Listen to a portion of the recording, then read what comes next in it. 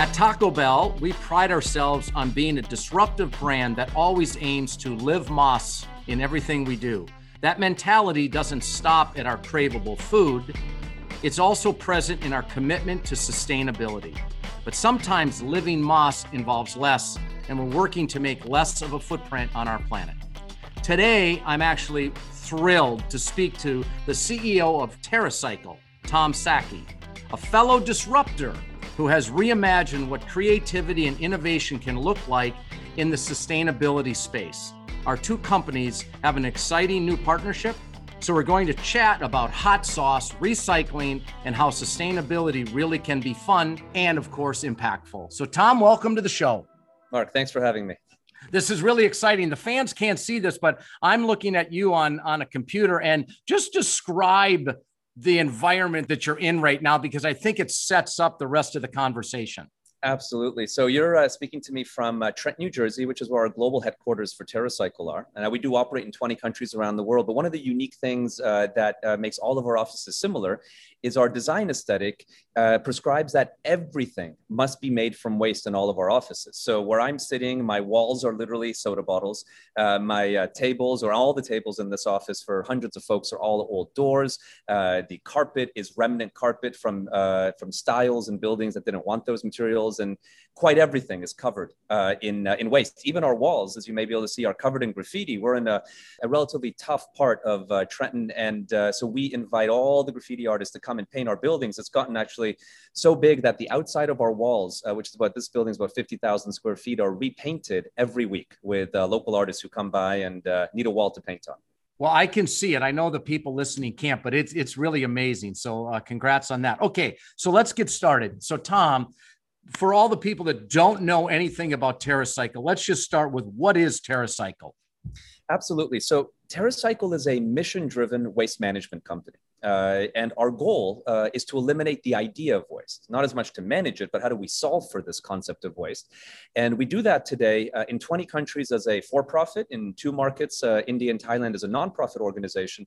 And we focus on, first and foremost, like what we're doing together with Taco Bell, how do we collect and recycle those things that may not yet be locally curbside or municipally recyclable?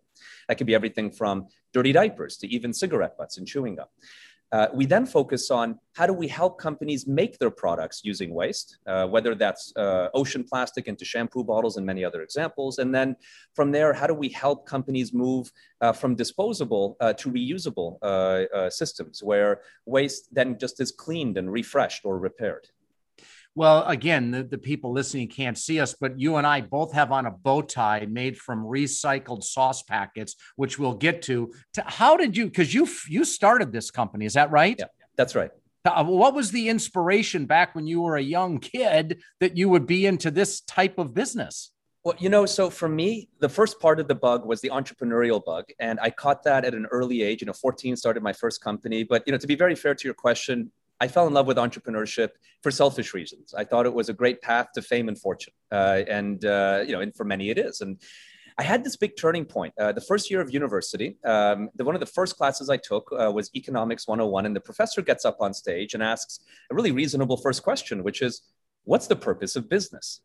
And the answer she was looking for is maximize profit to shareholders. And it sort of took the wind out of my sails. It's not to say profit is bad. I think profit is critical, but I would, personally view it more as an indicator of health, right? If an organization is profitable, it means it's robust. It's going to grow. It will be around for a while, healthy. And if it's not profitable, well, it's the opposite. And it will at some point constrain and, may not survive. But it's not the purpose, right? Isn't the purpose how an organization serves the environment or society or both, and ideally makes the world better? And so that led me on a journey to think about focusing on sort of mission-driven type of solution where it was purpose first, and could we achieve that purpose at a profit so we could then, of course, flourish and grow. And garbage became my fascination because for how big of a topic it is, I mean, just imagine everything we own, with no exception, will be property of a garbage company one day. I mean, everything, and it's not just, a coffee cup or a snack wrapper. It's literally the walls of our home, the floors we're standing on, the shoes on our feet, and everything. And for how big of a concept that is, it's one of the least innovative industries per dollar of revenue. And partly because I think it's literally smelly, nasty, gross, and not metaphorically. I mean, it is quite literally that. And so people are not attracted to it. So when you first started, though, Tom, based on that first class, was your first inspiration that you could do something good in the world, or was it that you could make money, or is it a combo of both? It's, to be very fair to your question, both equally. All right. I was, it wasn't necessarily purpose driving or economics, is how to do purpose at a profit. And that's been our mantra all the way through. So if we have it's why we started our nonprofit organization, because we found there's not everything we can do at a profit. And so that became the vehicle for our nonprofit organization to take on. But if we can do purpose at a profit, we can scale it. We can make it long lasting. We can make it impactful. If we're doing purpose without a profit, it tends to be more passion based and doesn't survive the test of constraint, when budgets may not be there, because the economy is constrained or other negative stimuli come on board. Interesting. So typically, how does it work? Where do you work? How do you work with companies? Do you just work out in the wilderness, or where do you find these products to recycle and change their history? Absolutely. So the right thing, I think the way to answer your question is to take a step back and first define what makes, say, an aluminum can, highly recyclable in our neighborhoods, and what makes maybe something like a dirty diaper not recyclable. And it has to do with something unintuitive. In fact, it's not about can it be. Almost everything in the world can be recycled. It has to do entirely with, can a garbage company make money doing the recycling? Because your local garbage company is not beholden, to recycling everything it can. It's just beholden to removing the material from your home, and then it will recycle what it can at a profit. So aluminum in that aluminum can is valuable enough to cover all the costs of collection and processing. But in many materials, the economics aren't there at the moment. And so we look waste stream by waste stream, country by country for stakeholders, like, for example, Taco Bell on hot sauce packets, to say, would you be open to helping us nationally recycle this waste stream by covering the costs of collecting it and processing it, minus whatever we can sell the recycled output for? Wow. So let's just transition to that. We now have a partnership between Taco Bell and TerraCycle. Talk a little bit about how that partnership started, and then we'll get into exactly what are we going to do together. Yeah, absolutely. So first and foremost, typically, we're the ones calling organizations, knocking on doors saying, hey, we can help you do this. But on this one, I want to give full credit to Taco Bell for reaching out to us and saying, how do we bring robust national recycling opportunities to the products that folks who enjoy Taco Bell consume, like hot sauce packets.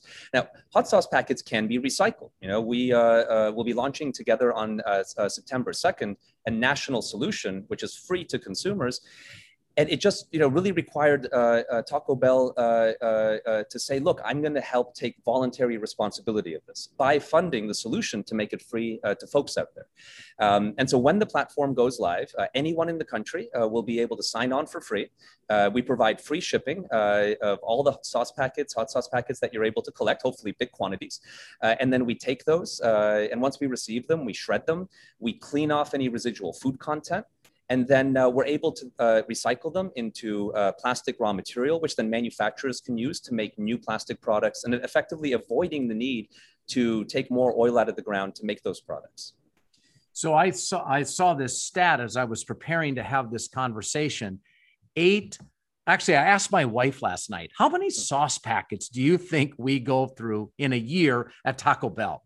She started to do the math and she came up with 8 million. And I said, well, it's close. It just happens to be 8 billion, not 8 million. So before you talk about what 8 billion sauce packets means, what does it mean if they're not recycled? Where do they go, Tom?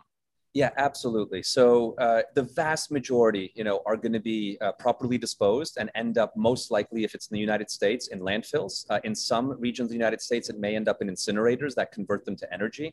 And unfortunately, some small percentage may be improperly disposed as someone is, driving on a highway and litters them.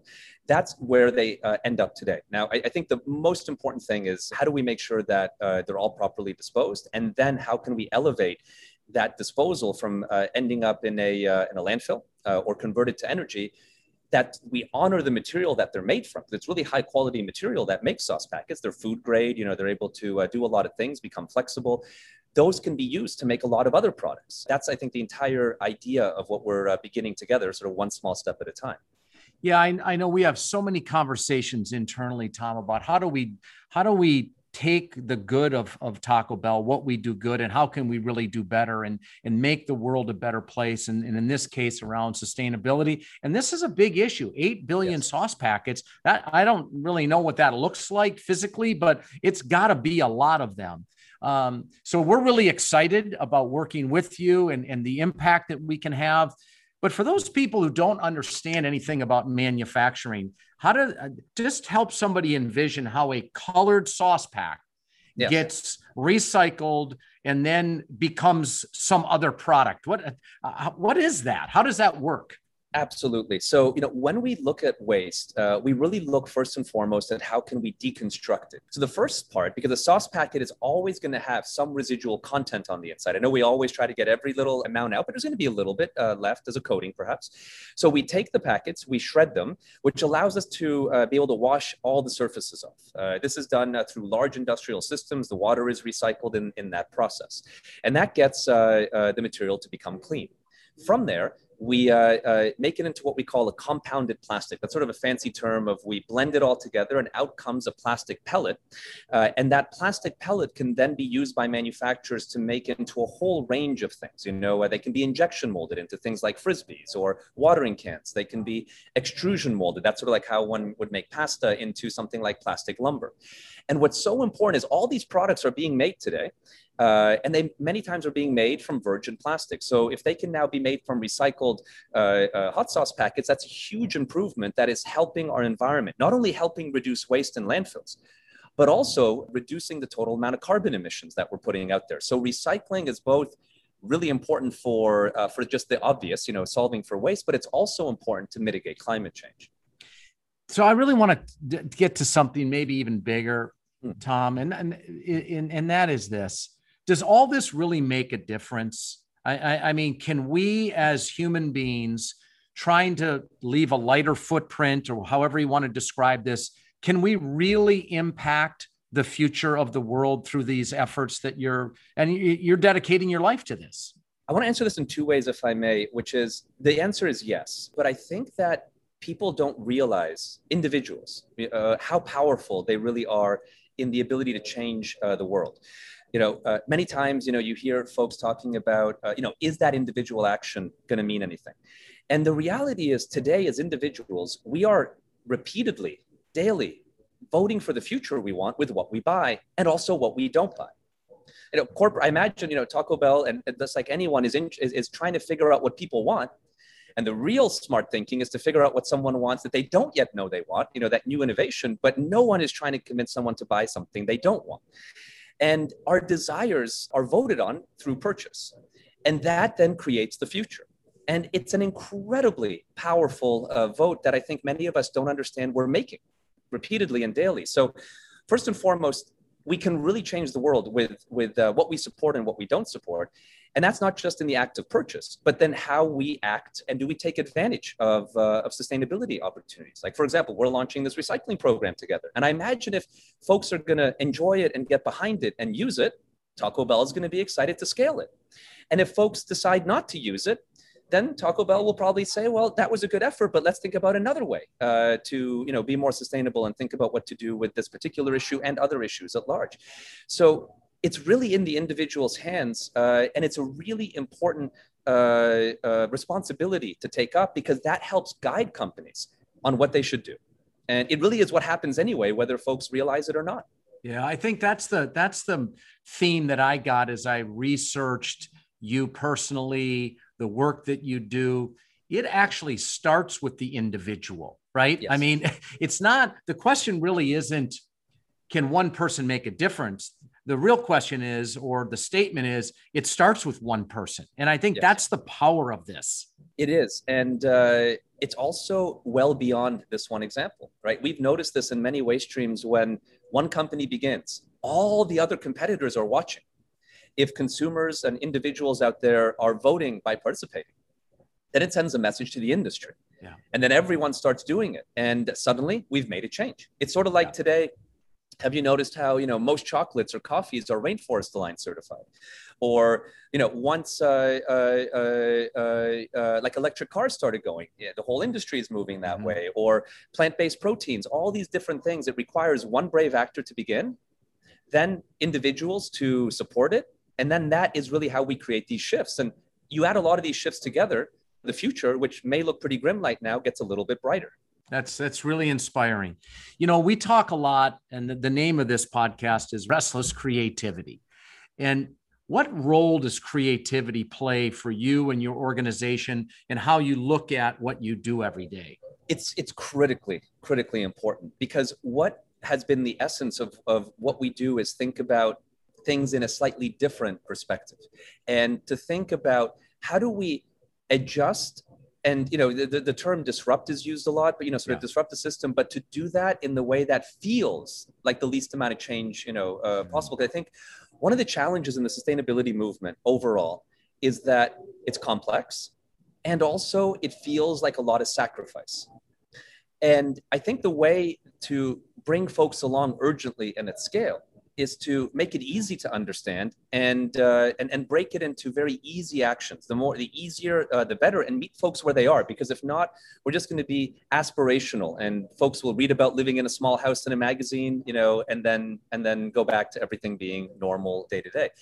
So what we really try to focus on, whether it's our physical office space, as we discussed at the beginning, or the culture of how we work, is to allow everyone to participate in this idea of how do we flip ideas on their head and not assume that any static assumption is the case, and can they all be challenged? And in the world of waste, which is generally relatively uninnovative, there's a phenomenal amount of opportunity to unlock in doing thinking in that way.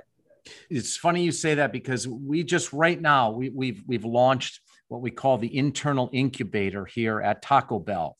And we ask people in groups of about 50 or 60 to be a part of a team that's going to look at a specific challenge. And one of them was, how do we continue this great culture at Taco Bell after COVID and coming back to the office, and how do we recreate? One was around the value proposition on our menu. One was on social purpose. How do we make a bigger difference? And we've basically handed that brief to a bunch of employees of all different levels, and the ideas that we have generated they never would have been generated through kind of the normal process of running a corporation. And it sounds like you do much of the same. Absolutely. I think it's also exciting. I'm sure the teammates who took part, it was invigorating. There's a lot about creating that space, I think is really quite important, because, gosh, everyone's working really hard. COVID is making, folks work even harder under significantly higher pressure environments. And a big part about, I think, the future is we have to invent it and bring it out by being creative, and then allowing ideas to fail and evolve, right? Yeah. I think that's a big part. I've seen many corporations, say, hey, we're going to, innovate, but then they don't leave room for failure. And that's not necessarily going to allow the juices to flow. And if that space is created and people feel like they can test ideas and they don't have to work right out of the gate, that is the fundamental recipe for fierce innovation. Yeah, beautiful. Hey, big question for you. Yeah. What does the future of the world look like? I mean, we just, all these things that we do as human beings right now, having this negative impact on our planet. What do you think the future is? Can we fix it? I guess is the question. It's a very good question. And, when you look at it on the surface, it can feel very dark. Whether it's what's happening with the environment, with what we're living through with the pandemic, even politics, what's happening in Afghanistan, for example, just as we're speaking right now. There's a lot of not so good news on our news feeds. I imagine it doesn't matter what news feed one is looking at, and that can feel very, very down. I think what is exciting, though, is people, what I've always noticed, is folks and humanity at large, sometimes at its very best when it's in the highest pressure situations. And that gives me a lot of optimism, because we can evolve and change the way we are. And I think the big question that we're going to be faced, the fundamental answer to sustainability, is really our relationship to the idea of buying stuff. Think about the past 100 years, right? From our grandparents to where we are today. 100 years ago, our great-grandparents or grandparents, if they may be alive, bought literally 10 times less stuff than we purchase today. And they were just as happy, I imagine, perhaps even more happy, because you don't have to take care of all that stuff and store it and deal with it. And it's this huge hyperconsumption that has created the environmental issue. We talked earlier about how the environmental topic is complex. There's many issues. It's not just climate change or waste. There are so many things, and they're connected, where you'd maybe do some good here, but then how does it, affect negatively somewhere else? But every environmental challenge is brought about by us voting for that, by purchasing more stuff, and how much of that stuff is really necessary. I think that is going to be the key question for us to think about, because if we buy less stuff, we may not have to work as much. We may have more time to spend with family, with friends, creating, new ways of thinking and so on, and not just on, sort of the consumerist hamster wheel, which was created really in, the 1950s and has been the idea, ever since, but not that long if you take it into, the context of human history. And there's many folks around, still today who grew up in a world that prized timelessness, durability, where the idea of the milkman was still a thing. I grew up with the milkman. Tuesday, Thursday, and Saturdays, 6 quarts of milk in the little milk thing. Yep. Well, Mark, let me ask you, right? Like, did you ever cobble your shoes? I did not, but I fixed a lot of things as a kid, as my dad fixed everything. Right. That's the thing. Today, if, back before, shoe cobbling was a big thing, mending of clothing, fixing, a piece of furniture. It's not as much today. Yeah. And it should be, because frankly, then, we also will be enjoying higher quality, durable goods. Yeah. Fascinating, Tom. First, I just want to applaud you for your efforts in trying to make the world a better place and maybe even save our world. So we need more people like you. As an executive and part of a company, Yum and Taco Bell, we are really committed to doing our part. And I think it comes, and we're going to do a lot of changes around sustainability inside our building, much like you have with yours. It probably won't be as cool, but we're going to follow the same kind of path. Let us come and make an office for you, right? Exactly. So, and we really look forward to our partnership with TerraCycle. So thank you for everything.